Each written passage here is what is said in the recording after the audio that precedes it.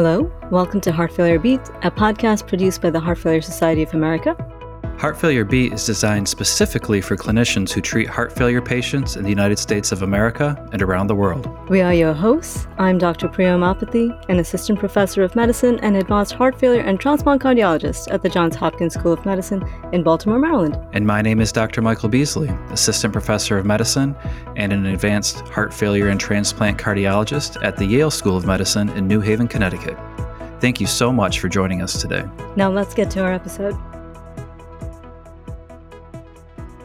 Well, hello, everyone, and thanks for joining us again. We're really excited to bring another episode to you this month. On this month's episode on Heart Failure Rounds, I'll be looking at a new scientific statement that looks at the use of natriuretic peptides. Priya, what else do we have coming up? Well, we're really lucky today to be joined by the amazing Nasrien Ibrahim, who is the founder and executive director of the nonprofit, the Equity and Heart Transplant Project. And to close out the episode, I'm going to be looking at new exciting data, and especially new and exciting study from the Therapeutics in Heart Failure Conference at the end of March. Well, that sounds really cool. Well, why don't we get started? Sounds great. Let's dive in. Hello, and welcome to this month's Heart Failure Rounds. I am Dr. Michael Beasley. This month, we will be reviewing a paper that is in press at the Journal of Cardiac Failure. The title of the paper is Natriuretic Peptides, Role in the Diagnosis and Management of Heart Failure, a statement of the Heart Failure Association of the European Society of Cardiology, Heart Failure Society of America, and Japanese Heart Failure Society. The first author on this paper is Dr. Hiroyuki Tsutsui, who comes from the Department of Cardiovascular Medicine, Graduate School of Medical Sciences at Kyushu University in Fukuoka, Japan. This scientific statement is divided into 4 sections. The first is history and basic research. The second is diagnostic and prognostic biomarker use. The third is therapeutic use. And lastly, gaps in knowledge and future directions. I will briefly provide some highlights from these sections. Natriuretic peptides are useful to establish the presence and severity of heart failure and can support a diagnosis of heart failure. We know that higher levels of BNP and NT-proBNP are associated with a greater risk for adverse short and long-term outcomes in patients with heart failure. However, one thing to keep in mind in regard to BNP and NT-proBNP is that they do have some differences in that BNP, but not NT-proBNP, is a substrate for neprilysin. Therefore, when using an angiotensin receptor neprilysin inhibitor, the BNP levels will rise as a direct result of the use of that drug, but that would not be the case with NT-proBNP levels. While this document does review other types of natriuretic peptides, I have chosen to focus just on BNP and NT-proBNP, as these are the natriuretic peptides that we are most familiar with in our care of heart failure patients. Guidelines issued by all 3 of the professional societies that worked on this scientific statement, the 2022 ACC-HFSA guideline for heart failure management, the 2021 ESC guideline, and the 2017 Japanese Society guidelines, all have strong recommendations stating that the use of natriuretic peptides is recommended for the initial diagnosis of heart failure. With that, we'll move into the first subsection, history and basic research. Natriuretic peptides are cardiac hormones that bind to guanylyl cyclase A. We know that B-type natriuretic peptides are mainly synthesized in the ventricles. Natriuretic peptides act as circulating hormones in the body and have paracrine factors in the heart. Through guanylyl cyclase A, the biological actions of natriuretic peptides are diuresis and natriuresis, vasodilation, inhibition of aldosterone secretion, inhibition of myocyte hypertrophy and fibrosis, and inhibition of smooth muscle cell proliferation. This suggests that natriuretic peptides play key roles in heart failure, counteracting the effects of overstimulation of the sympathetic nervous system, renin-angiotensin-aldosterone system, and arginine vasopressin system. Therefore, in the early stages of heart failure, natriuretic peptides play a beneficial role in maintaining overall homeostasis. However, with progressive deterioration of cardiac function, natriuretic peptides appear to lose efficiency in doing so.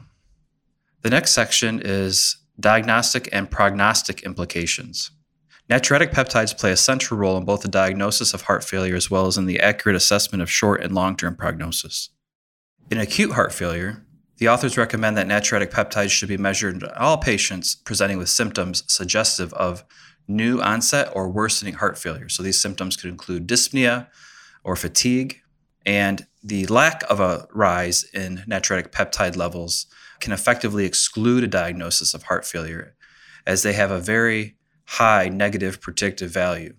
Toward the end of a hospitalization for heart failure, the measurement of natriuretic peptide levels could be considered when a patient has been determined to be optovolemic, as this allows for a baseline to be measured for continued longitudinal monitoring. Additionally, it can allow for individualized decision-making on the timing, frequency, and intensity of follow-up, as heart failure patients with higher or non-falling concentrations of natriuretic peptide levels may merit closer follow-up and monitoring at home following hospital discharge. It is also important to note that a persistently elevated natriuretic peptide level following effective diuresis in a clinically stable patient may actually be the patient's optovolemic or dry natriuretic peptide level at that time point.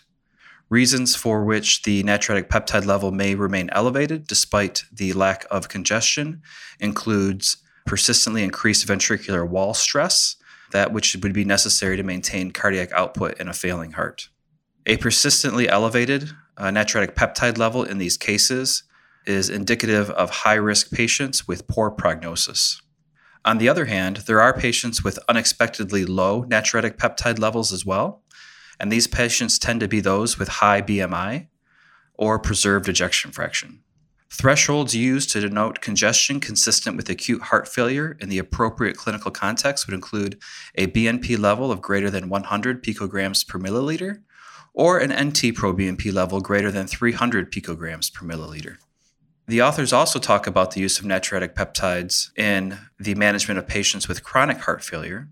They acknowledge that natriuretic peptide levels are generally lower in ambulatory patients, but the natriuretic peptide level may still be important in establishing prognosis for the patient with chronic heart failure in the ambulatory setting, as natriuretic peptide levels have proven to be among the strongest single predictors of prognosis in patients with chronic heart failure. Additionally, in patients who are at risk for the development of heart failure, so your ACC-AHA stage A or B patients, natriuretic peptide levels also predict the risk of an incident heart failure episode. The next section summarized will be therapeutic use of natriuretic peptides. And while the authors discuss this in regard to different types of medical therapies, I have chosen to focus just on angiotensin receptor neprilysin inhibition. Angiotensin receptor neprilysin inhibitors, or ARNIs, have a unique effect of neprilysin inhibition, and this is what makes them different from ACE inhibitors and angiotensin receptor blockers. Through neprilysin inhibition, there is a mechanism which blocks the degradation of natriuretic peptides, resulting in vasodilation, natriuresis, as well as antifibrotic and antihypertrophic effects. The neprilysin inhibitor will lead to an improvement in cardiac function and reduced myocardial wall stress, so that the synthesis of pronatriuretic peptides is decreased. Plasma NT-proBNP levels were reduced by approximately 30% from baseline after treatment with ARNIs in randomized trials, where ARNIs were compared with ACE inhibitors or angiotensin receptor blockers, and patients with either chronic heart failure or stabilized after an episode of acute heart failure, or in those with heart failure with preserved ejection fraction. There is a high prognostic value of plasma natriuretic peptide levels in patients with heart failure treated with ARNIs. The relationship between the decrease in plasma natriuretic peptide levels, reverse cardiac remodeling, and better outcomes finds its best support in data with angiotensin receptor neprilysin inhibition. And the final section discussed is gaps in knowledge and future directions, which is broken into 3 parts. 1, mechanistic insights. 2, implications for the therapeutic approach. And 3, understanding the role of natriuretic peptides beyond the cardiovascular system. The authors discuss that better understanding of the mechanism by which natriuretic peptide elevation occurs needs to be understood. This is because an elevation in natriuretic peptide levels does not always reflect congestion. In chronic stable disease, an elevation in natriuretic peptide levels are more consistent with transmural wall stress, and improvement in natriuretic peptide levels in patients with chronic heart failure in the absence of congestion is thought to be a result of cardiac remodeling. In terms of implications for therapeutic approaches, the authors suggest that the elusive development of an algorithmic approach to patients using biomarkers in an outpatient setting should be further investigated. And they also ponder how other biomarkers may be combined with the use of natriuretic peptides to help further with diagnosis and prognosis in patients with heart failure. And finally, there should be an effort to understand the role of natriuretic peptides beyond the cardiovascular system. Natriuretic peptides affect multiple organs via the cyclic GMP protein kinase G signaling pathway. And basic research has shown that natriuretic peptides are involved in the immune response, lipid metabolism, and body temperature. Understanding their roles in these body systems, as well as others, requires additional investigation. Well, again, thank you for joining me for Heart Failure Rounds. I hope you enjoyed the review of this scientific statement on natriuretic peptides.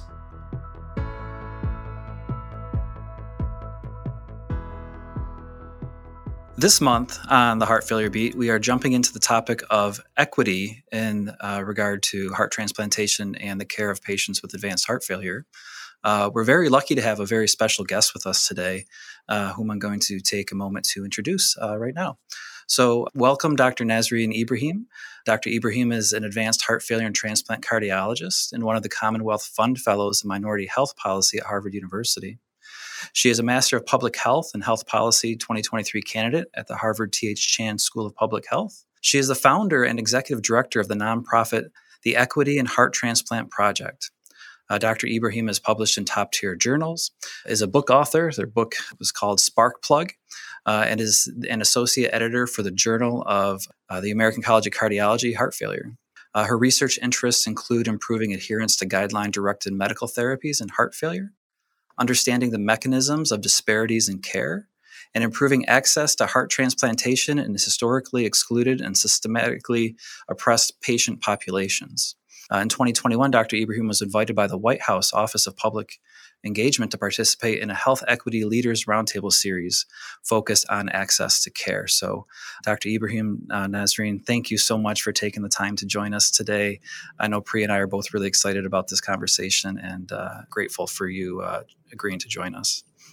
Thank you so much for having me. You know, this is a topic that's near and dear to my heart, so I'm really excited to be here tonight. Yeah, we're really excited too. So in general, I want to take our listeners back to a few months ago on our Heart Failure Round segment. I reviewed a series of articles that talked about inequity in heart transplant and the treatment of patients with advanced heart failure. You know, it's something that is, I think, on the minds of a lot of people in our community. We realize that there are inequities that exist, and there's, a lot of barriers that prevent us from providing the care that we'd like to provide for our patients.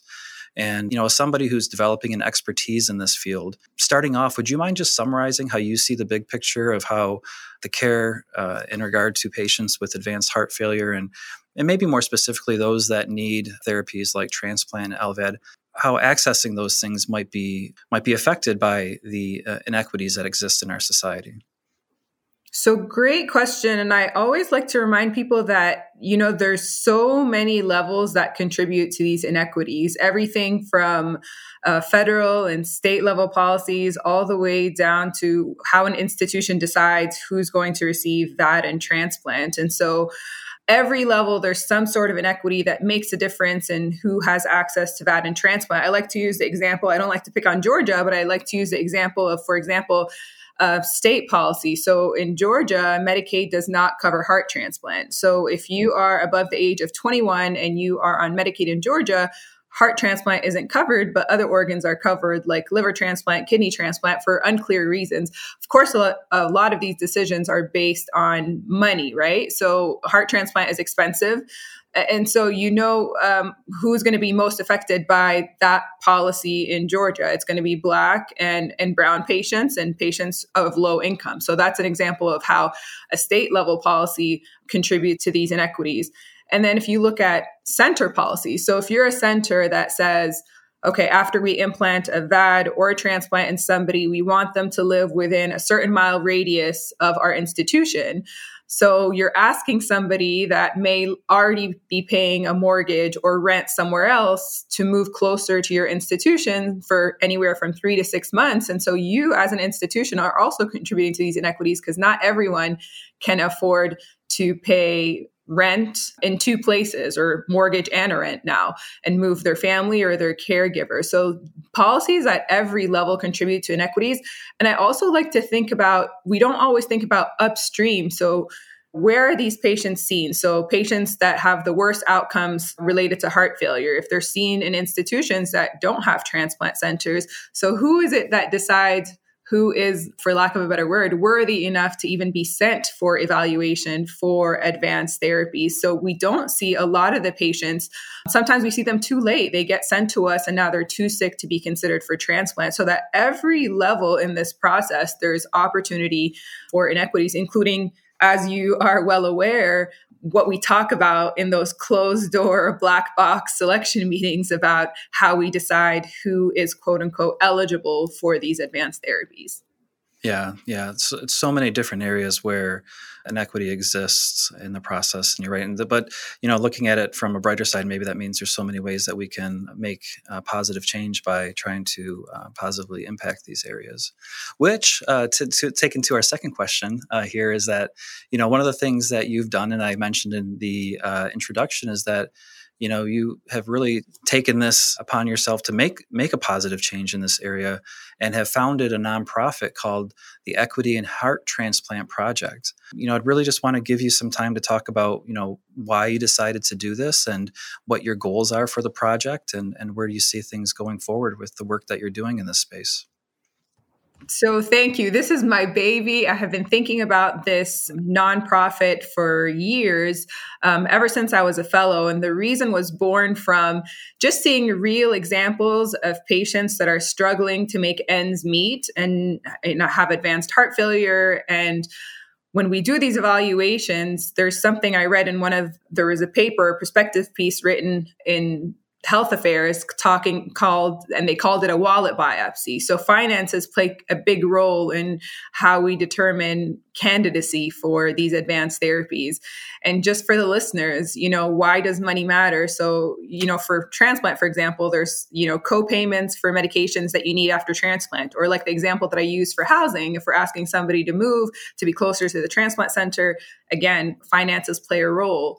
Or even, I always use the example of a patient that needed several teeth pulled before becoming a quote unquote candidate for heart transplant. And the dentist had quoted them over $6,000 to get their teeth pulled. And so finances played a big role. And throughout, my training and my early years as a faculty, as a heart failure and transplant faculty member, just thinking of the stories that had sort of traumatized me and being so naive to think, how is it that in the United States of America, we're letting patients die or not have access to this amazing therapy based on a few $1,000s. And so that's why the idea was born.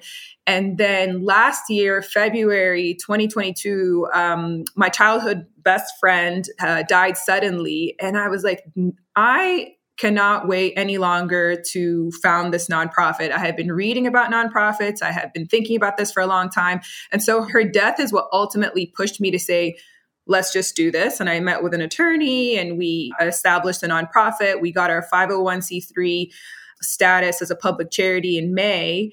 And the goal of the nonprofit is, I like to always tell people, yes, we are a Band-Aid solution because there's so many systemic issues that need to be addressed for us to not need to exist, but we are a Band-Aid solution until we can fix these systemic problems.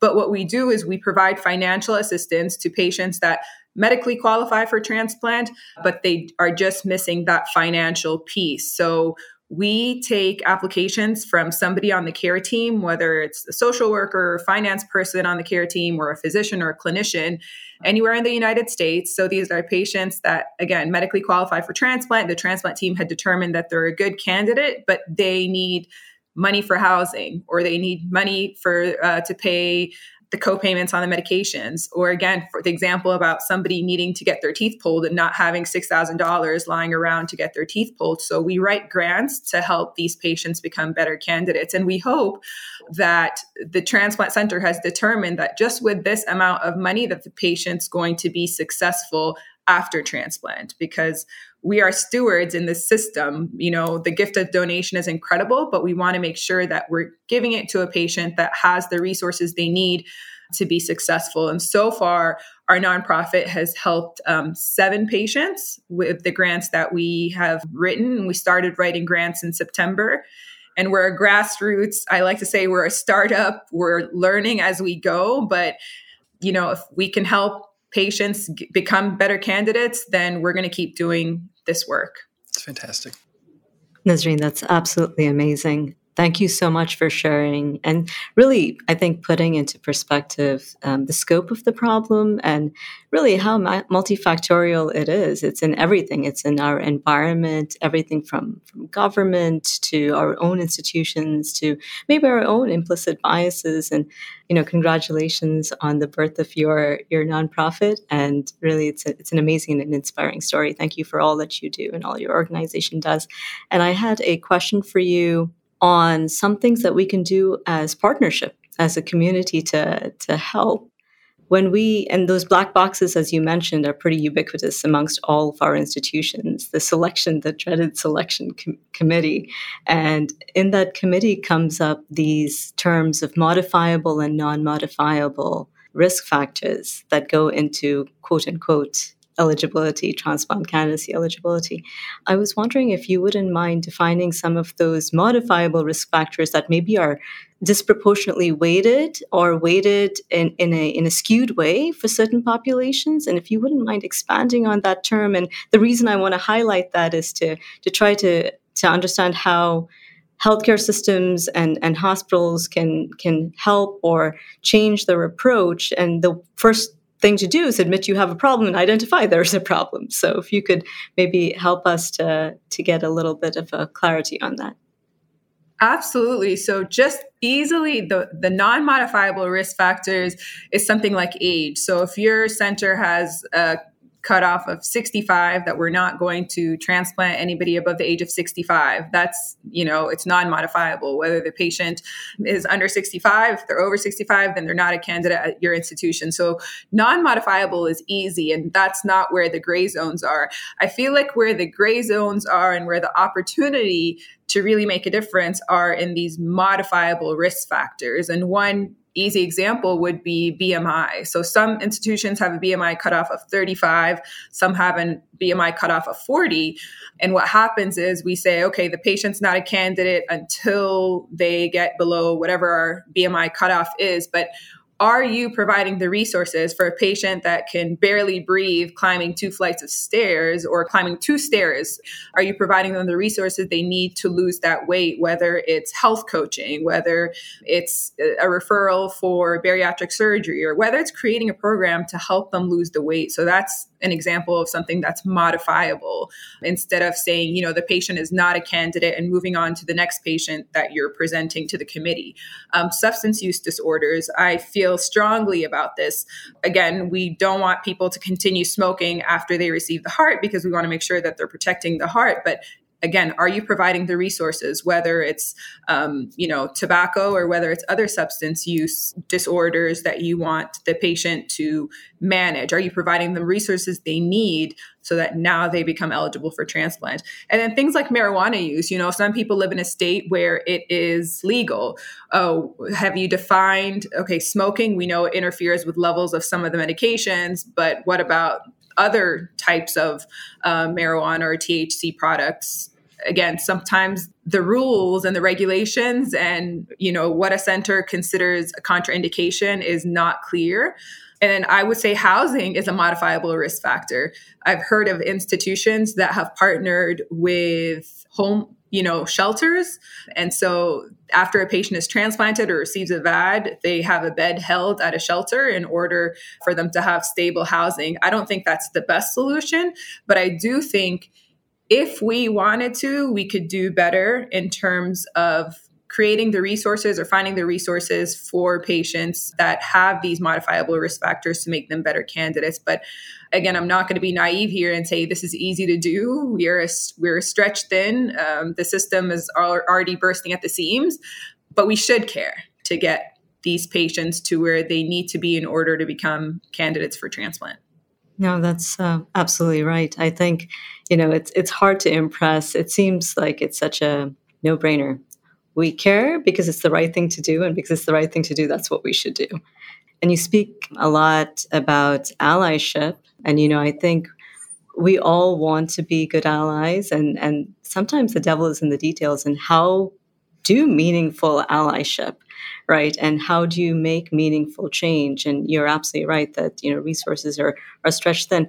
Do you have some examples or blueprints or resources where folks can look to and say, I have a program, this is my geographic area, these are the places I would look to partner for resources, whether it's, local government, nonprofit organizations, yours and others. Do you have anything for the community or centers that might want to model this in a way, but just maybe need a little help or a roadmap forward? So one center that has done this really, really well is the African American Transplant Access Program. I think that's what it's called. It's at Northwestern. Dr. Denise Simpson runs it at Northwestern. And it's sort of, I think of it like a transplant boot camp. It addresses these modifiable risk factors, has lots of resources to get Black patients to kidney transplant. So this is for kidney transplant.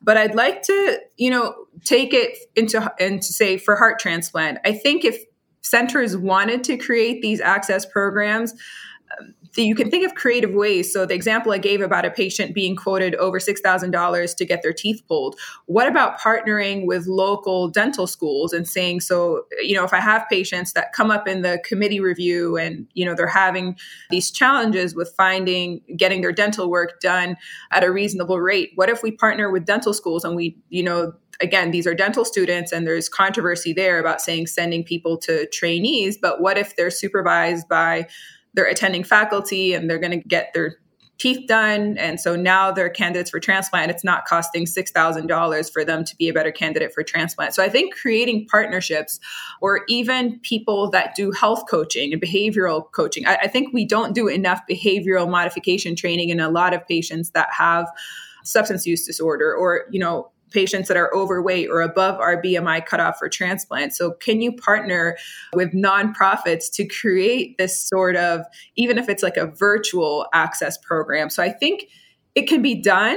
You just need the resources, the motivation, and you also, at the end of the day, the hospitals look at this as a business. So you have to have you have to show them that this is, at the end of the day, going to be financially beneficial for the institution to get these patients to transplant. One follow-up question that I had, again, goes back to the selection committee process. We're using this term equity, and equity is not the same as equality. And at least the way I understand it, and maybe I have a simple view, and you can tell me if I'm wrong, but we exist in a society where there's significant inequity and inequalities. And if we want to provide equitable opportunity, which I do think is in the mission statement of UNOS, equitable access to donor organs, what that means is that we should be going above and beyond for those that are less fortunate, those that have less opportunity, and those that may be in situations where they don't necessarily meet the quote unquote criteria to become listed for an advanced therapy. And so much probably, and I'm making an assumption because I haven't worked, in every single program in the country, but I'm guessing it's not dissimilar in different places. But the committee meetings that we sit in, we're always looking for reasons to say, well, this person's not going to meet the criteria for us to be able to take care of them. Where, when we're looking at patients that come from disadvantaged backgrounds, and whether that be, disadvantaged backgrounds according to race, according to ethnicity, according to nation of origin, according to religion, according to gender, according to, body mass index, like you mentioned, there's so many different ways that we are having some implicit bias and prejudice towards groups of people that could put them in situations in our society where they thereby are in, with no fault of their own, more likely to develop some of the habits or be in situations that then when we review them in committee, we say, okay, this person's not going to make the cut for us.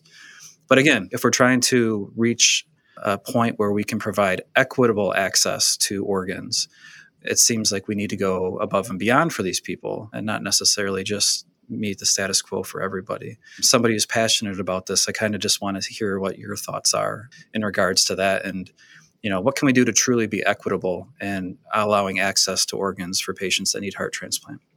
And I like that you bring up the committee meetings, because again, it is a black box and there's gatekeeping that happens at every level from, who decides this patient is worthy enough to even be sent for evaluation. But the final gate is that selection committee meeting. And I think so much can be done to improve how we run these meetings. And I know Dr. Khadija Breathitt at Indiana University and others are studying this. But as you are well aware, and I've been at several institutions myself, is these patients are presented from head to toe. We literally end up knowing every single thing about them.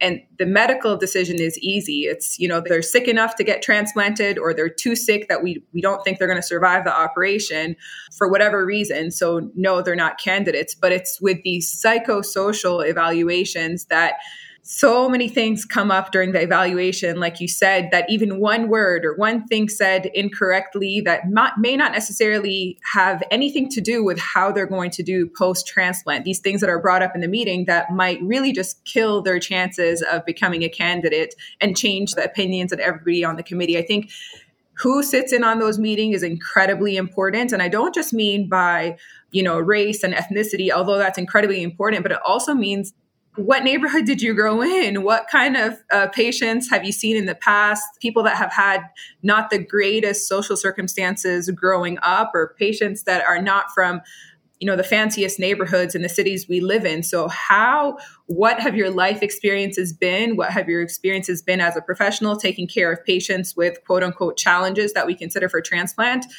And that is our duty as physicians. And that is why, at least me, I went into heart transplant to make sure that everybody, no matter if you're the CEO at a Fortune 500 company or you're, a third shift environmental services person with 2 children and you're in a 1-parent household, how do we go to bat for you to make sure that you have the resources to succeed, to pass all these rules that we have on our list to make you a transplant candidate, but how do we provide you the resources to make sure you're successful afterwards? And I just think making sure that everybody in the room is on the same page, that you have diverse voices in the room by experience, by expertise, by race, by ethnicity, and to remember that that's our duty. That's why we went into this space. And that's my motivation for my nonprofit. And I hope in the future that my nonprofit grows enough that we can help patients with other organ needs, kidney, liver, whoever else, because these problems and issues are not unique to just heart transplant. And there's so much literature on it in kidney transplant as well. But I like to say the meetings are a black box and can be done so differently. And I think the way we present patients should be done in a respectful manner, the same way you'd like yourself or a member of your family to be presented. You want to present patients in a way that doesn't bias the people sitting in the room. But you also, like I said, we're stewards to these organ donors. We want to make sure that they're going to live for years and years or decades after they receive the organ. But I'd like to hear what you think as well, Dr. Beasley, about these meetings. I think I'm on the same page as you are in that as a steward of the donor organ, we need to make sure that the recipient is prepared to take exquisite care of that organ. I guess, where I'm coming from is in situations where we have patients that, they might not have every opportunity available to make sure that they have a stable home life or stable employment, education, and things like this that have then led to them maybe having some issues that we find to be unfavorable for giving them an organ, not to write them off right away, work with them like you're saying. And that's why I really think that, learning about your nonprofit and the work that you're doing, and I think is really incredible, because I think that can really help bridge the gap for some of those people to help them overcome those things that, that deck of cards or whatever the phrase is. I'm always really bad at these types of sayings. I can never remember exactly how they go. But anyway, what you were dealt, we're not all dealt the same thing. And just because you're dealt a bad hand doesn't mean that, we shouldn't work to try to still help you out. And I think your nonprofit is, got that's where its heart is. And I really congratulate you and I'm grateful for the work that you're doing. Thank you. It takes work at so many levels. I know I'm just a Band-Aid solution, but at least we're getting people to listen and to understand that poverty should not be a contraindication to transplant, and we're working to fix that. Yeah. Well, as we come to the end of our conversation here with Dr. Ibrahim, again, thanks so much for taking the time to talk with us. It's a huge topic, and it's probably a topic that, we're going to struggle with throughout the majority of our career, unfortunately. But, it's great to have people like yourself working on trying to make this a better situation for so many patients.